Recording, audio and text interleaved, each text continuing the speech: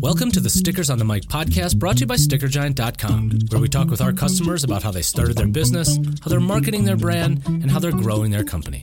If you're joining us for the first time, welcome. And if you're a regular listener, thank you for your continued support. As a bonus for all of our listeners who want to try us out, head over to StickerGiant.com and use the coupon PODCAST to take 20% off your first item. Without further ado, it's time for the Stickers on the Mic podcast from Sticker Giant. Let's get on with the show.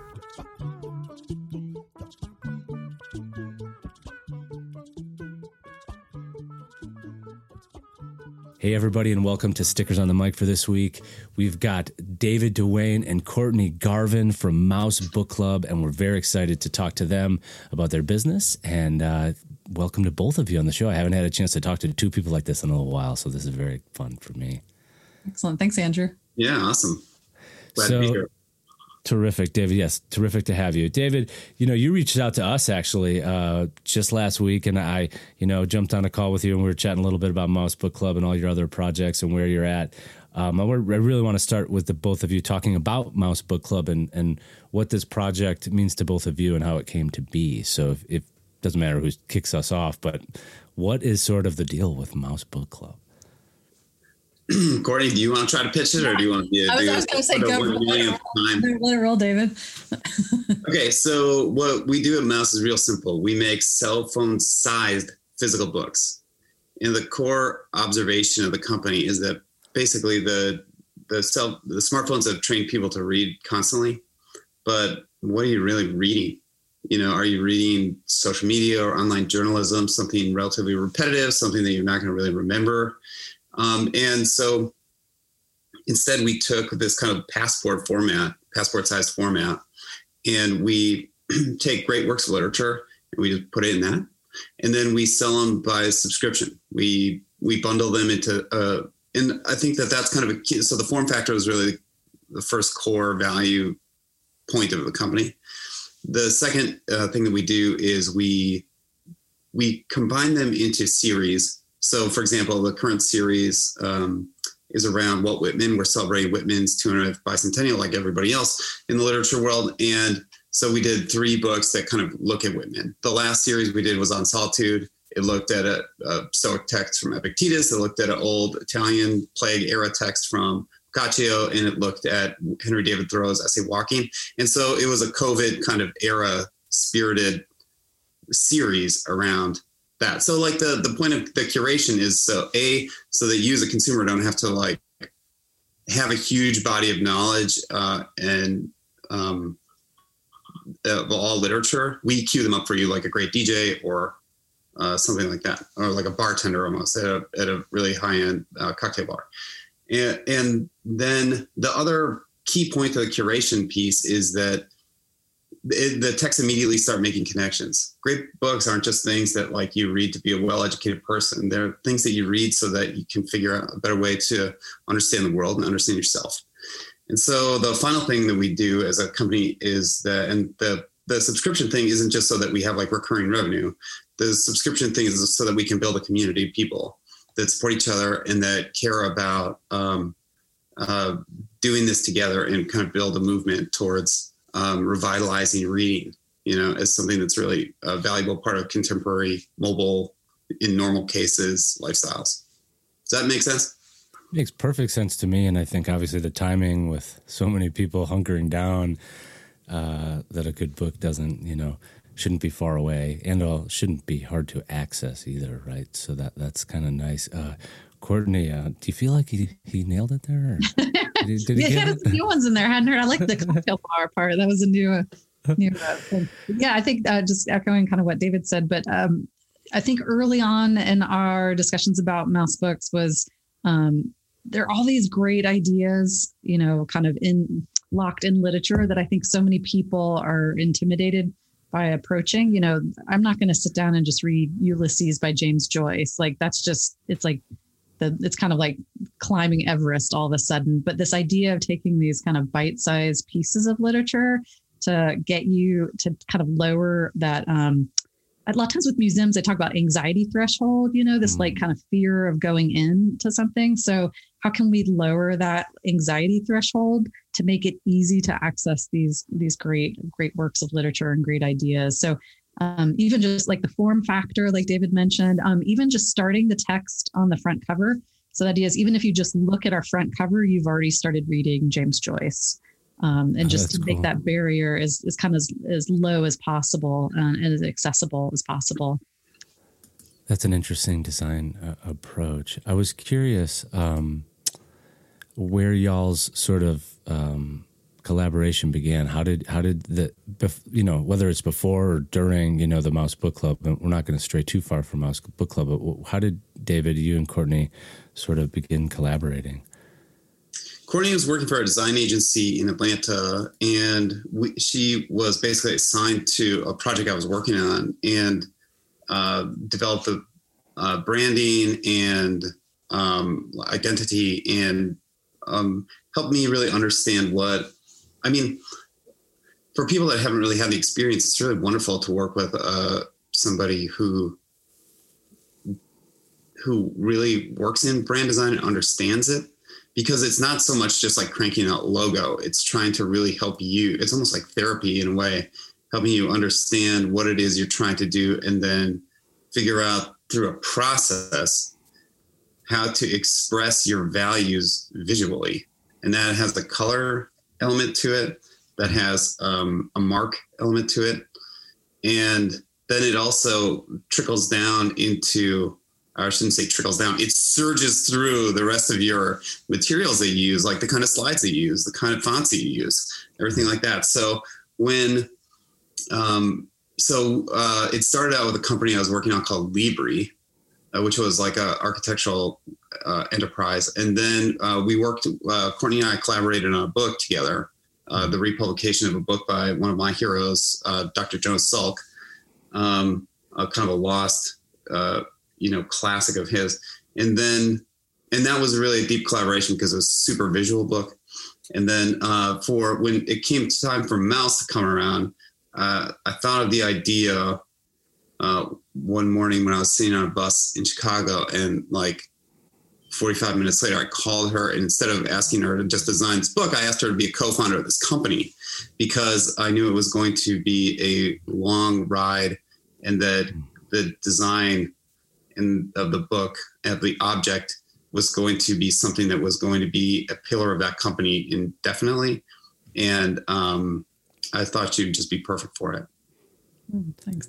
I remember that day. I was driving in the car. David called, and he was like, "I got an idea," and he kind of pitched the idea to me, and I was like, "That's a great idea. You should do it." He said, "You want in?" I said, "Sure." I love working with David. So we've worked on some past projects that they've always been meaningful in the work, but I think also meaningful in the bigger part of what they mean, whether it was Libri or the Jonas and Jonathan Salk book or Mouse books. I feel like it's kind of designed, but for a bigger purpose. Right. Interesting. Yeah, it's really the vehicle. What is Mouse Book Club? There's the inspiration for the logo, the brand identity, but what's the name? Where does that sort of come from? Well, a little known fact is that it started out, the working name, I had the code name for the project was called Ultra Books at the beginning. That I kind of, I don't know why. I always liked the sound of that name. That was like the code breakers of the British people in World War II. We went through a bunch of different names, it was kind of part of the branding process, I guess. I think the reason I stuck with it, well, there are two. One is that it sounds kind of unintimidating. And I think that that's really the thing. They're small. It's a small, unintimidating thing. And it kind of is almost cheeky in that sense. But the other way is that like the best kind of, you can't see this if you're listening, but use your imagination, that if you take a string and tie it around the spine of like a passport, and then you make it long enough where you can use it as a bookmark, then as it's like sort of running around, it looks like a little mouse kind of. Like a little tail. Physically it looks like it appears to have a little tail. Yeah, right. Yeah, it appears to have a tail when you put like a kind of DIY bookmark on it. That's fun. And then you've got the very simple sort of mostly negative space logo, but obviously the mouse is right there front and center. Yeah, Courtney, why did you like the name? I like the idea of the kind of, I think exactly like you said, the smallness of it. It takes away the intimidation. It feels like pocket size. It's like pocket size. Even the quantity of the text is still kind of like bite size we talk about. And that like kind of portability.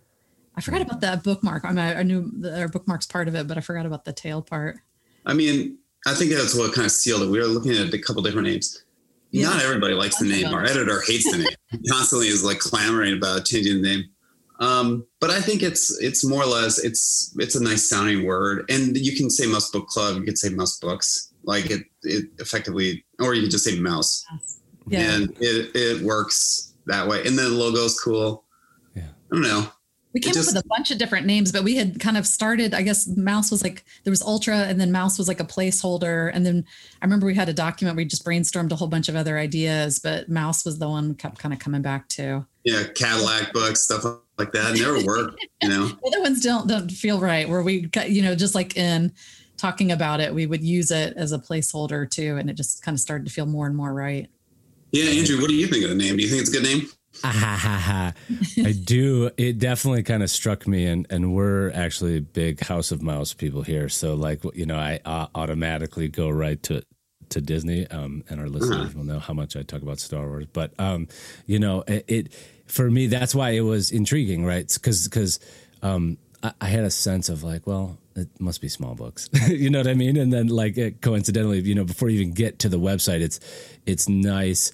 It's kind of, like with people when I say, I work at Stickers, they're like, so do you do stickers? And it's like, it's right there in the name, right? It's right there. Are they really big stickers? Yeah, well, that's the next thing. Are they really big stickers? And I'm like, oh, come on, guys.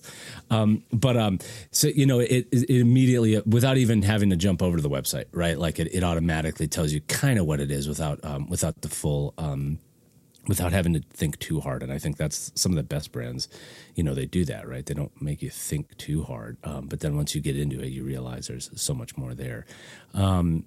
So you start, on your site, you're saying that you kind of start this whole thing off. You hand make 100 copy holiday edition just for gifts. And how does the seeding and the development of that first series come to life? What is that? That was really funny. You should tell the Bartleby story. I was about to say, when we tell the Bartleby story. Yeah, so tell the Bartleby story. So we were just starting out, and David had pitched the idea, and so we were like, well, let's lay out a book. And he said, just pick any text. So let's test it out.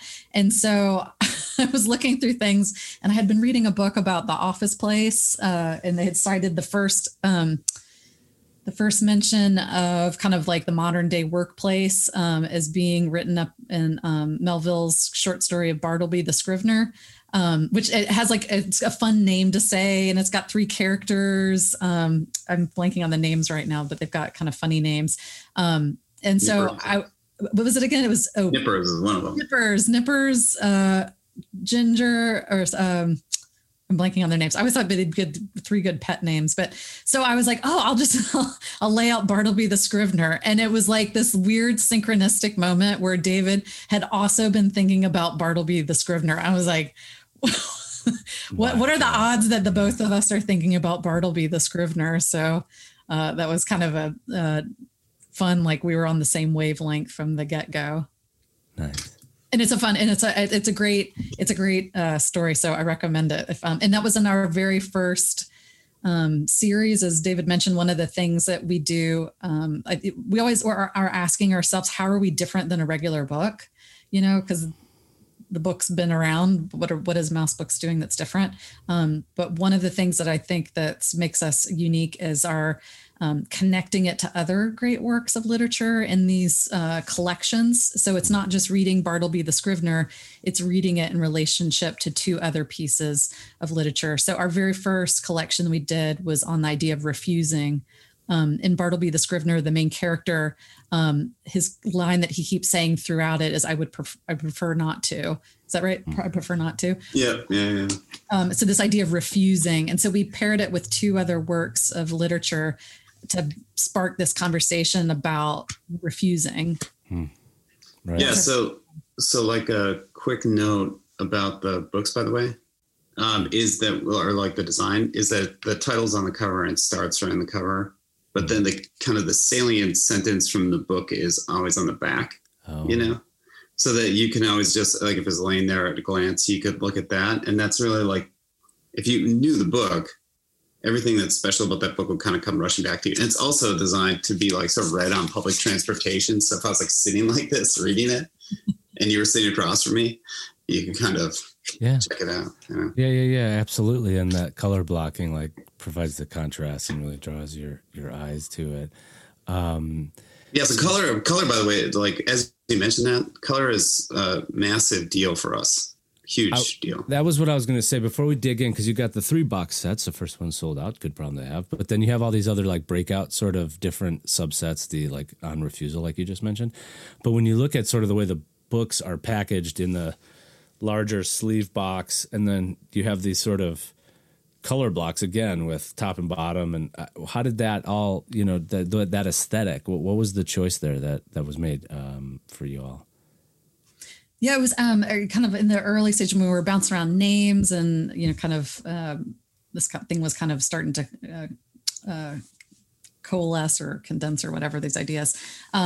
We tried a bunch of different designs, but the idea of starting the text on the cover and kind of this reverence for the written word and letting that be the kind of visual hero of it, rather than trying to necessarily like maybe design a visual for every book cover kind of thing. Just let the text be the kind of visual interest.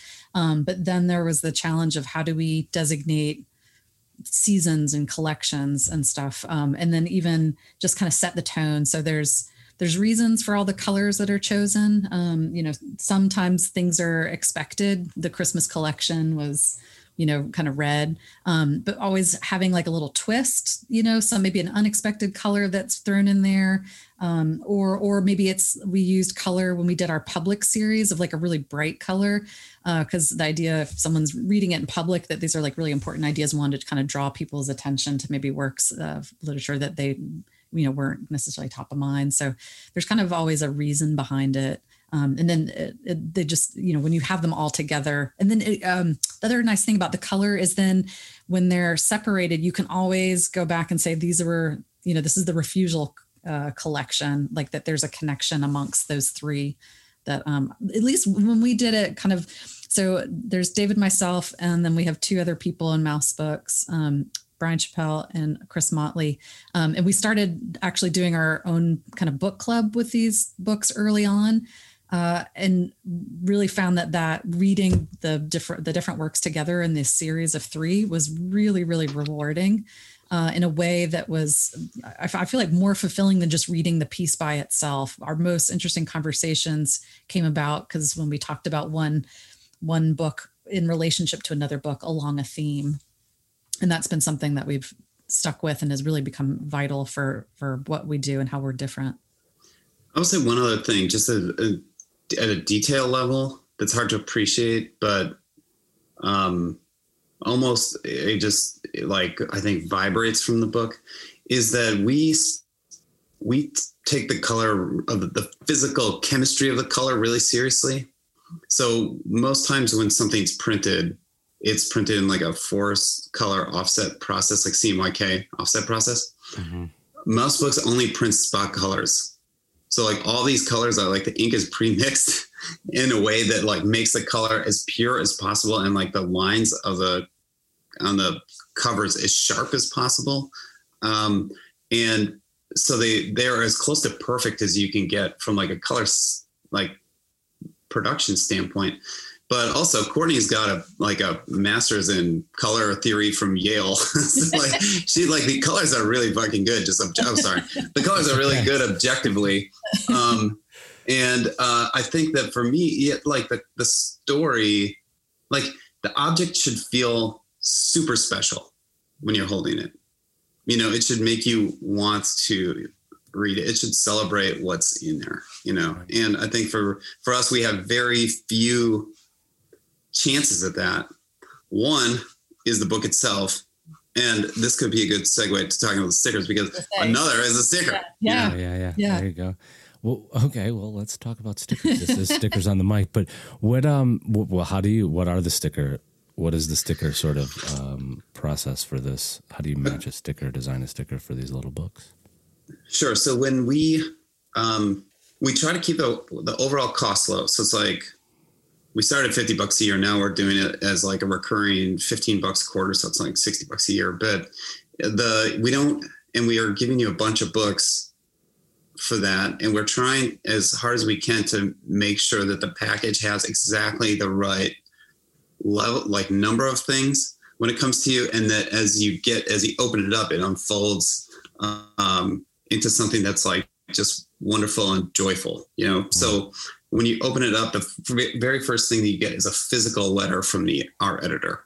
Like, so it's a letter from the editor, but it's like literally unfolds like a letter. And you read about like what the series is about, It's a one little piece of paper.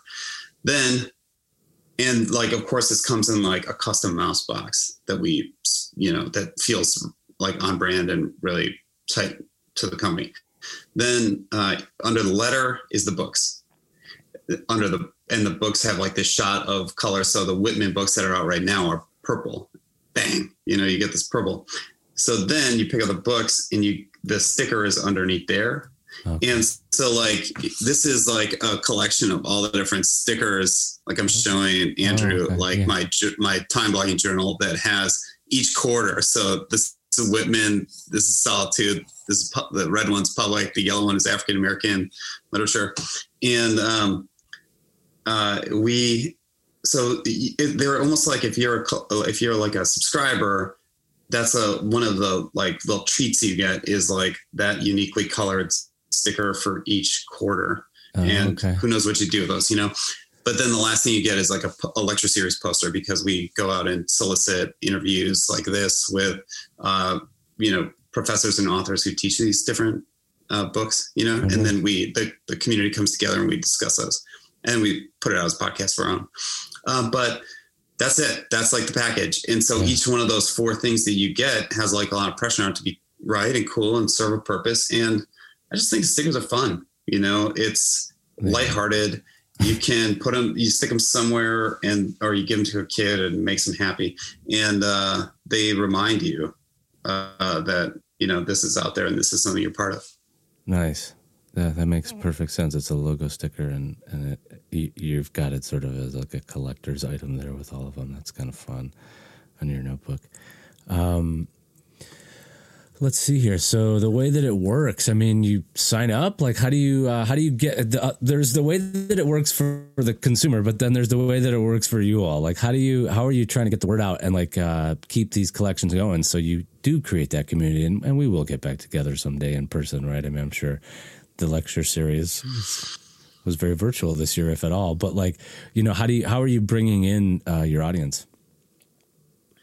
So we started out doing crowdfunding. Like, I think they're like, and it's tricky crowdfund like a company rather than like individual projects. So we've chained together like a few crowdfunding ideas, but I think eventually we'll grow onto that and kick or we'll kind of beat the addiction to like the Kickstarter cocaine.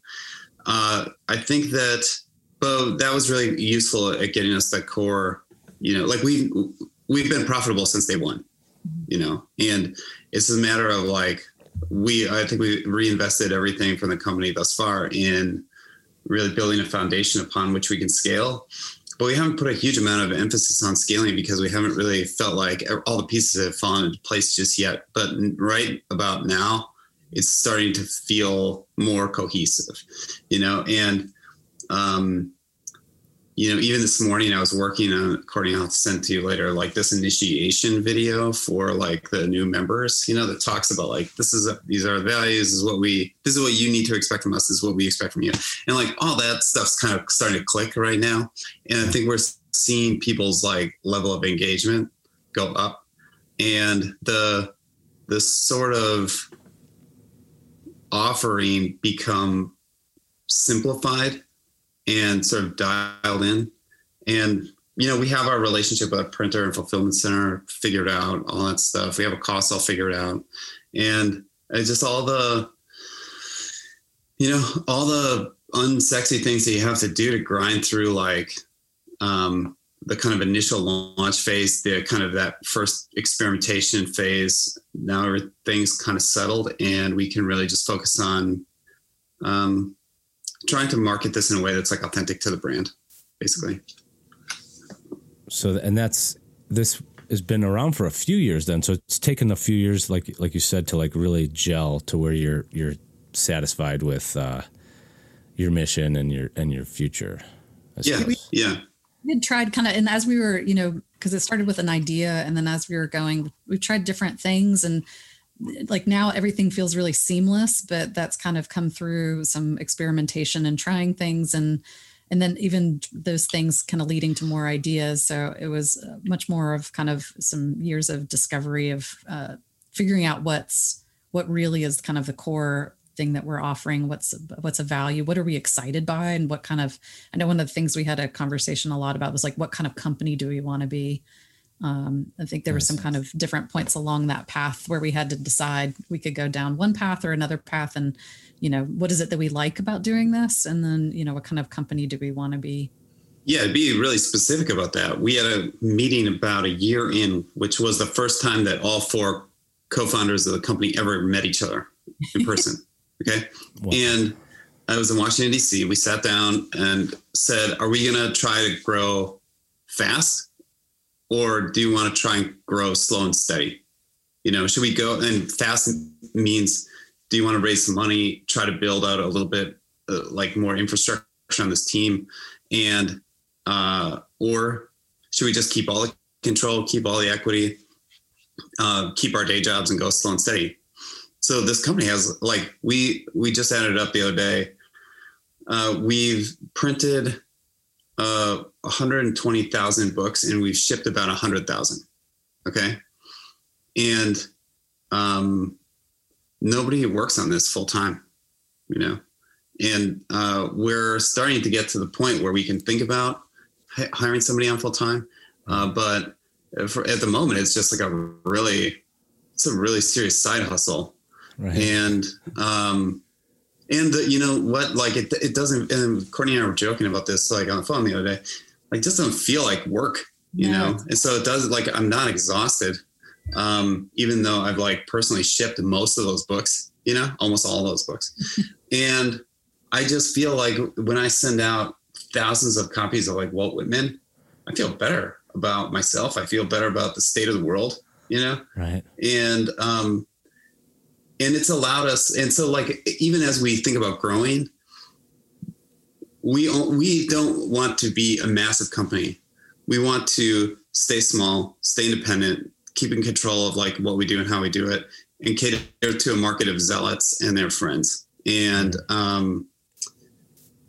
if we can build this up to a company that works for 4 people or 5 people, that's all we need. Right. What do you think of that strategy? It's interesting because everyone is chasing this elusive payout, it seems like. And on this show, I'm very fortunate to talk to people who are like yourselves, who are very passionate and recognize their role in guiding the future of their business by and large. Only a few have been the kind with outside investment. A lot of these are still very mom and pop, literally their husband and wife teams, or, there's, a young entrepreneur who kind of just launched an Instagram, and then the product followed, and it like a lifestyle brand, for instance, that just turns into a plush toy that turns all these things, right? Like these people from Tubby Nugget that I interviewed not long ago, and so, clearly everybody has a different path, right? To answer your question, what do I think about it? I think that and it sounds like y'all have been very intentional, right? And you still have your other jobs, and, Courtney's, you mentioned you teach, right? You probably still do graphic design work too. So, how to keep that balance. I mean, if this were driving you so hard that it wasn't fun and it felt like work, you probably would have stopped after a year, right? So what are you, like 4-something years in now, give or take, you know, working into your 5th year as a company? It sounds like it's working, right? So like that is exciting to me and also inspiring. And I think would speak to the point that you got it right at that point for where you were. Right. And I guess the next question for me is what's next, right? Other than how do you, the question I actually wanted to ask next was how do you curate the titles that you choose? And what's that sort of editorial process look like to choose the next collection? But of course I do want to know what's next, you know, and we'll get to that, I suppose. But how do you... I think that we are going to go through a period now in 2021 where we're going to try to accelerate growth. And, we have a plan for that, but I don't want to talk about it, if that's okay. That's okay. That's another thing a lot of times too when I'm talking about it. It has to do, honestly, it has to do with people. And out of respect for like the people that we may, you know, try to start working with or start to kind of connect with that can connect us to a broader audience. I'm just going to leave it alone. But we have a strategy for trying to ramp up because like we finally feel like we have something that is bug free enough to scale, and it's not totally bug free, but it's enough, you know. And so that's what's on our mind. So curation. Yeah. I you know, on the more nuts and bolts of like, you know, because like you said, when you send out some Whitman, it makes you feel good. So clearly there's like a personal investment in some of these titles, but then you also have to like figure out what people are into too, right? Your community will tell you what they enjoy and what they don't, right? You know, that's interesting. We had this conversation recently, and I think it's one of the benefits of having a subscription-based product is that there may be some topics that people on their own wouldn't gravitate towards. You know, maybe they might go for like love or poetry or kind of things, but you know, solitude may have not been one of the ones that people just on their own would choose. But one of the nice things about the subscription-based model is our editor is fantastic and he picks out amazing stuff. So maybe serving up some topics that people wouldn't be the first thing. In fact, when we did Solitude, I was kind of like, you know, I was looking forward to another one. Don't. Yes, I'm not going to say we have one that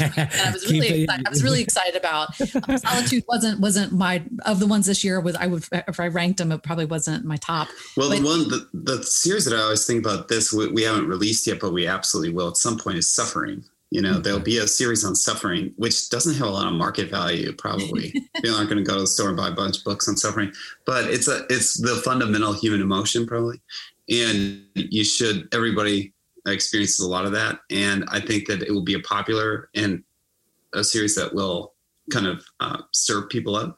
Yeah. But yeah, it's a trust factor. So yeah, to speak to curation a little bit, Brian Chappell, the editor from Mouse, is the second person I called, I think. I think the first person I called was Courtney. The second person I called immediately when I got off the phone with her was Brian. And he's got a PhD in English. He is just a deep feeling person. I think he's one of the people I go to whenever I'm trying to figure out what to read next, or, you know, like what interesting ways to think about current events. And he's picked, so it's really interesting. What we've done right now is that we've picked this series like 5 years into the future. We know what books we're going to do. Oh, wow. Okay. And one of the reasons we haven't printed them or anything like that, but one of the reasons to do that is so that by the time we get there, we'll say like, well, this was a good idea 5 years ago. It's still a good idea. You know? And if the answer is yes, then that kind of tells us something.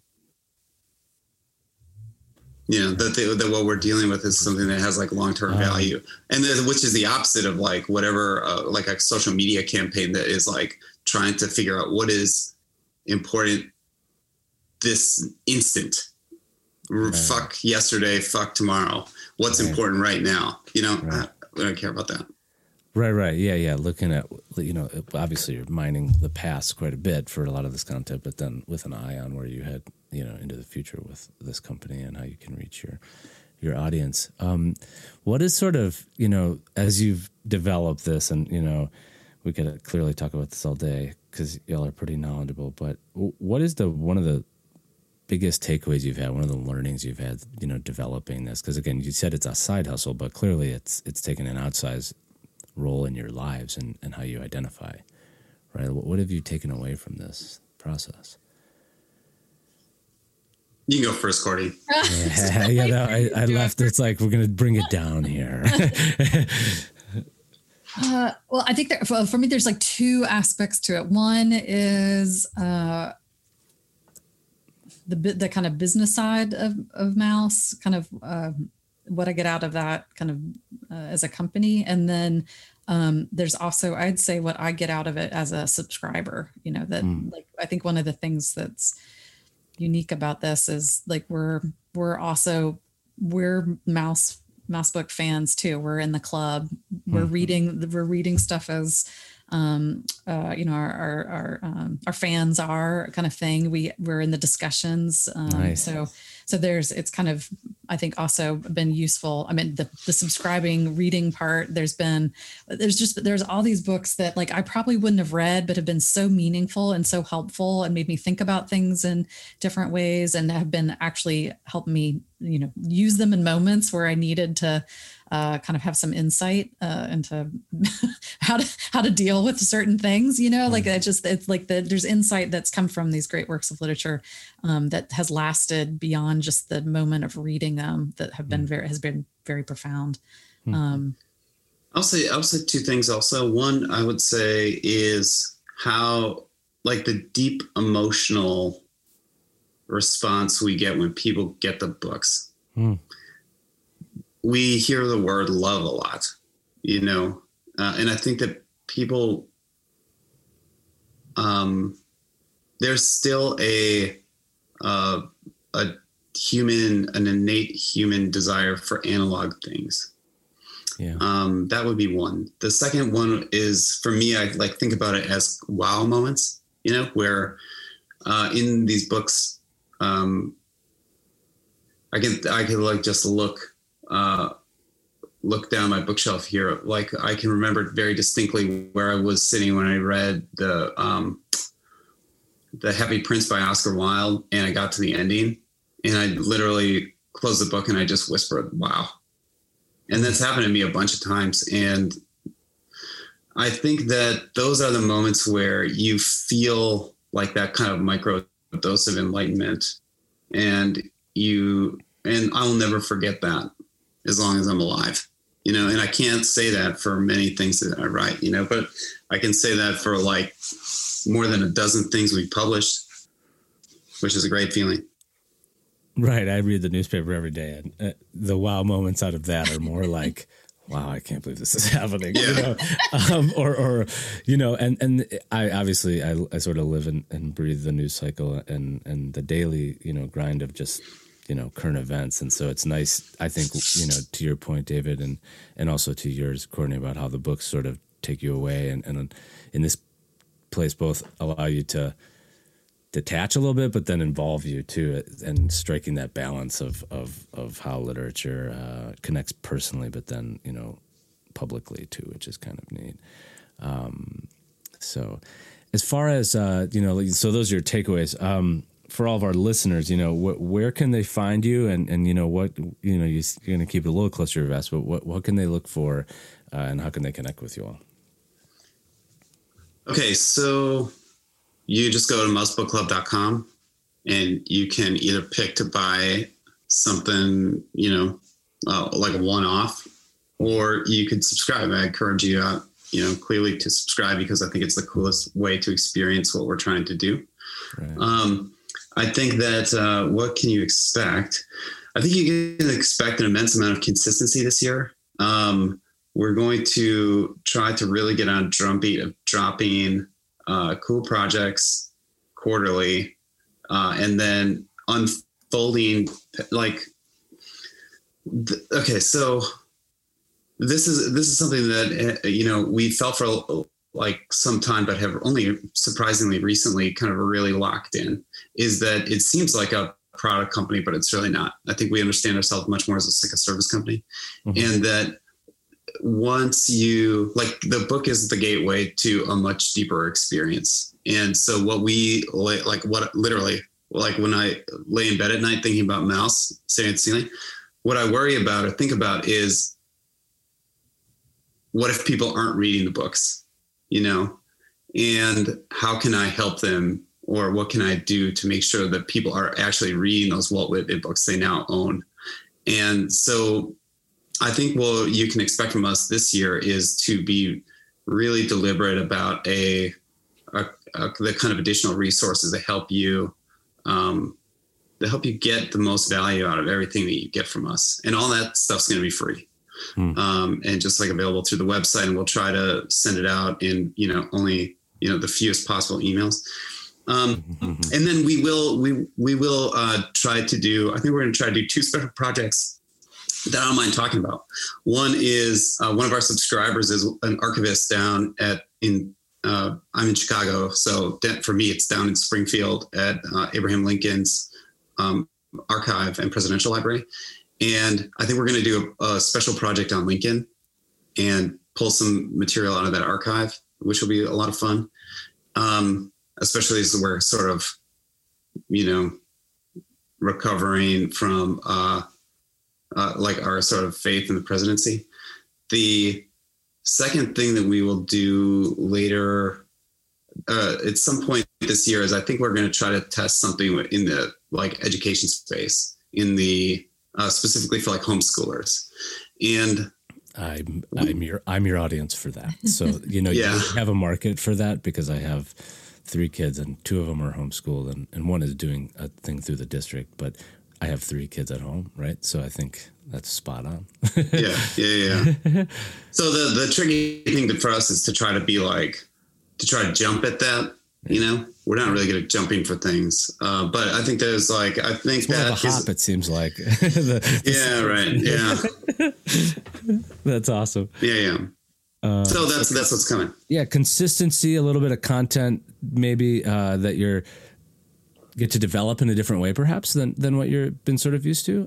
Courtney, how are you going to help execute that vision of consistency? And do you have different plans, by the way? No. I think we talk about, I feel like daily, multiple times daily. So it's kind of always, we're always kind of bouncing ideas off of each other and formulating kind of new things. So we've got some other things kind of cooking in our. You all were actually uniquely positioned because you're already working virtually and remotely and collaborating across, space and time. So, and that sounds like the whole team does that. Yeah. Right? None of us are in the same city. So Chicago, Atlanta, Austin, and DC. Oh, wow. So that's quite a geography. Luckily not too much of a time difference, but so that in a way is maybe one of your strengths too. Like you say, you're kind of able to be consistent because you haven't had a massive disruption this year. I mean, everyone's had massive disruptions in other parts of their lives, but for Mouse Book Club, you've at least been able to keep that steady thing. The other thing too is we've been doing, and that's one of the things we've kind of been, I'd say, like perfecting or kind of trying to just get right in a Mouse kind of way, is our actual book clubs. And so with everybody feeling more comfortable and everybody kind of getting on Zoom, we've been able to move our book clubs to kind of like on, a video conferencing thing. And that's worked great. Which I think probably so fun. That would have been a hard thing it just wasn't even kind of thought of a possibility, but that's been actually fantastic. And that's another thing this next year we're going to keep doing that has been, I think, hugely successful. And I encourage, and if anybody signs up to be a subscriber, the book clubs where we have experts come in and talk to us about the books. You don't have to. It's unlike, if anybody's ever been part of the book club where nobody actually reads the book, right. You have this excuse to get together or have a dinner party. The best part about our book clubs is you don't have to have read the book yet. There's no guilt associated with that. If anything, it probably gets you more excited about reading it, gives you more insight. So if you've Courtney has stopped reading the books before I love hearing the speakers first. He likes to go to the book club first, then read the book. Yeah. You lay them out, I think. I think you know the books. He doesn't read them, though, until after. That's fantastic. It's great. But it works either way. Go ahead. Okay, so hold on. I have one other. Well, before we wrap, I have to publicly pitch my idea. Go publicly pitch your idea. Clearly, Sticker Giant. Okay. Yes. All right. Here we go. This is where we turn it all around. Normally, I'm trying to get advice and kick it back to our guests. Our guests are going to give Andrew, us FYI, this is a thought that's been brewing for quite a while. Because I think you told me this a year or two ago. So that's awesome. Yeah. Pitch me. Here we go. So this is a new section of the show, folks. This is where they pitch us. Here we go. I have been a lurker on the periphery of the sticker subculture for some time. I think that there is an opportunity for an interesting crowdfunding page for Sticker Giant or for anybody else listening to go to Kickstarter.com, open a new campaign titled Stickers, Stickers, Stickers. Okay. And then you go down the page and the heading is just heading 1. It doesn't say heading 1. It says stickers. And then the whole paragraph just says stickers, stickers, stickers, stickers, stickers, stickers. Okay. And then there are pictures of stickers all over the place. Then another heading, stickers. And then and the only word on the whole campaign is stickers. Reward number 1, stickers. Yeah, stickers, stickers, stickers. Unlock and like stickers. So it's like this and then when people back, they really don't. Yeah. So like the reward number 1 would be like stickers, $5. Reward number 2, stickers, $25, something like that. And then stickers, $100 or something. And so then you just send them shitloads of stickers just based on the number of things. So like the only challenge here, I think it would be hugely successful. Inventory, obviously, is. The only challenge is where are we going to get all these stickers? It sounds to me like inventory is a major challenge, but no, that's fun. And I mean, as far as an SEO, thing, if you're looking for stickers, you're highly likely to find it. I think that would be like testing the keyword stuffing, to like the max. I think that's pushing it to the limit. So I as far as like, I love the word stickers. I love culture around stickers. I can get behind that. So thank you for the pitch. Just do it, man. Just do it. It's the way for a Sticker Giant to just clear out its entire inventory. We print y'all stickers, and actually I had one last little sticker. Does that little character emoji have a name or a characterization or a backstory? It's just mouse. No, just mouse. We thought about it earlier on, just but mouse. I think that it's kind of less about that because it's more about the book, but it doesn't ever. It's just in the kind of brand mark, but it doesn't ever take it doesn't become like a character. It kind of takes a back seat. Okay. Got it. There's some level of nuance there.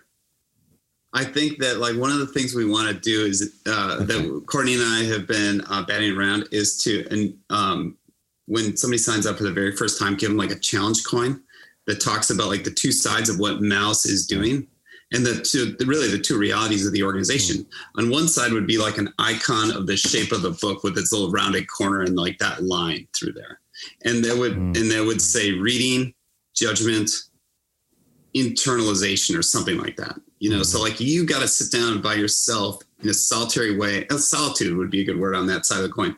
And actually do the work of reading. On the other side, it would have a little mouse face, which for me, it represents the club and the community and getting together and discussing and confronting ideas as a group of people. And it's like fundamentally social. So I think when I think about the little mouse head, it represents the social side of mouse for me rather than the internal side. Does that make sense? Right.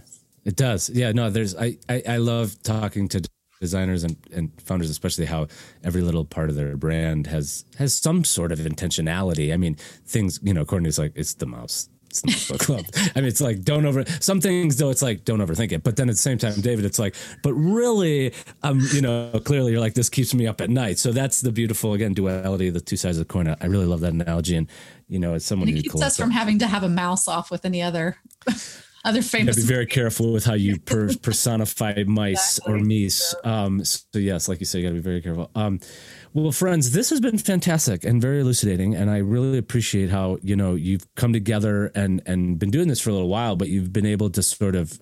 It sounds like consistency is your mantra for next year, but it seems like it's kind of been what you got through this year with too, because otherwise, it could have very easily. Life could have intruded, and you could have done something else very easily this year. And you've got to December of 2020 with a head of steam that it seems like is going to propel you into next year. We just finished a new special collection. For the end, wrap up the end of the year, a special collection on hell, so, which we're really excited about. Okay, there you go. Yeah, it's kind of like it was a salute to 2020. Thank you so much. And they're super cool stickers for that one. That was what set this whole damn thing off. Yeah, it was actually, it was a very unhinged customer service call trying to make sure that these stickers got executed perfectly. But we love unhinged service calls because we live to serve at Sticker Giant. There's no doubt about that. So that's one of the things about Sticker Giant. Actually, is my favorite thing about your company. Probably is the customer service. Where does that intense customer service ethos come from? Comes from two places. That's a great question, and I'm happy to entertain it really quick here. We use a model called Zing Train, which you're in Chicago. So in Ann Arbor, Michigan, is Zingerman's Deli. And for folks who go to Ann Arbor, I've never been, but Zingerman's is now a family of businesses that does more than just food service, and they have this sort of philosophy that's based primarily on the Great Game of Business, which is our other philosophy, which a lot of people on the show have heard me talk about. That's Jack Stack's book called The Great Game of Business, and it's open book management. And Zingerman's took open book management to the next level with food service, and people have worked there, gone off and started their own companies. And we have other things that I've mixed in, but those two things really, when I started 7-8 years ago now, were the core of it. And I to your point, I was like, what is all this? Why are people so excited? Like, I mean, customer service is the bane of some people's existence, right? Whereas our folks are really delighted to delight people. And we have a whole training module. We even send people to Ann Arbor from time to time, not this year, of course, but it comes in a very practical way from the one book, Great Game of Business. And then there's an extension of training called Zing Train, not to give away too much of the secret sauce, but, we still are able to then, of course, have a high focus on quality and how our team interacts with those two philosophies, right, David? So it's something it works. It works. Constantly being worked on. That if what's a head count at Sticker Giant? We're moving north of 100 right now. And when I started back in the day, we were 20 people, 25-ish. So the last few, but it really really only pushed that number in the last year. We're on a sort of a rapid growth section of our history. And so we've scaled quite a bit with, 30% plus year-over-year growth for the last few years. So it's been quite a ride for me and watching and being able to also interact with people like yourselves to both share that story, but it requires folks like you coming up with businesses 4 years ago to want to do this to keep us going too, right? So, I mean, I think it's a give and take. And so I think our front-facing team is very focused on delivering the best possible experience for you all too. So, everyone's logo and sticker is the most important one to them, right? So it's important to remember that when you're on the phone with somebody. This is like you're literally kept up at night because you're like, what if the sticker doesn't get here on time? And it's important. So we appreciate your business and we appreciate your time on the show. Thank you, David and Courtney. Yeah, thank you, Andrew, and thank you, Sticker Giant.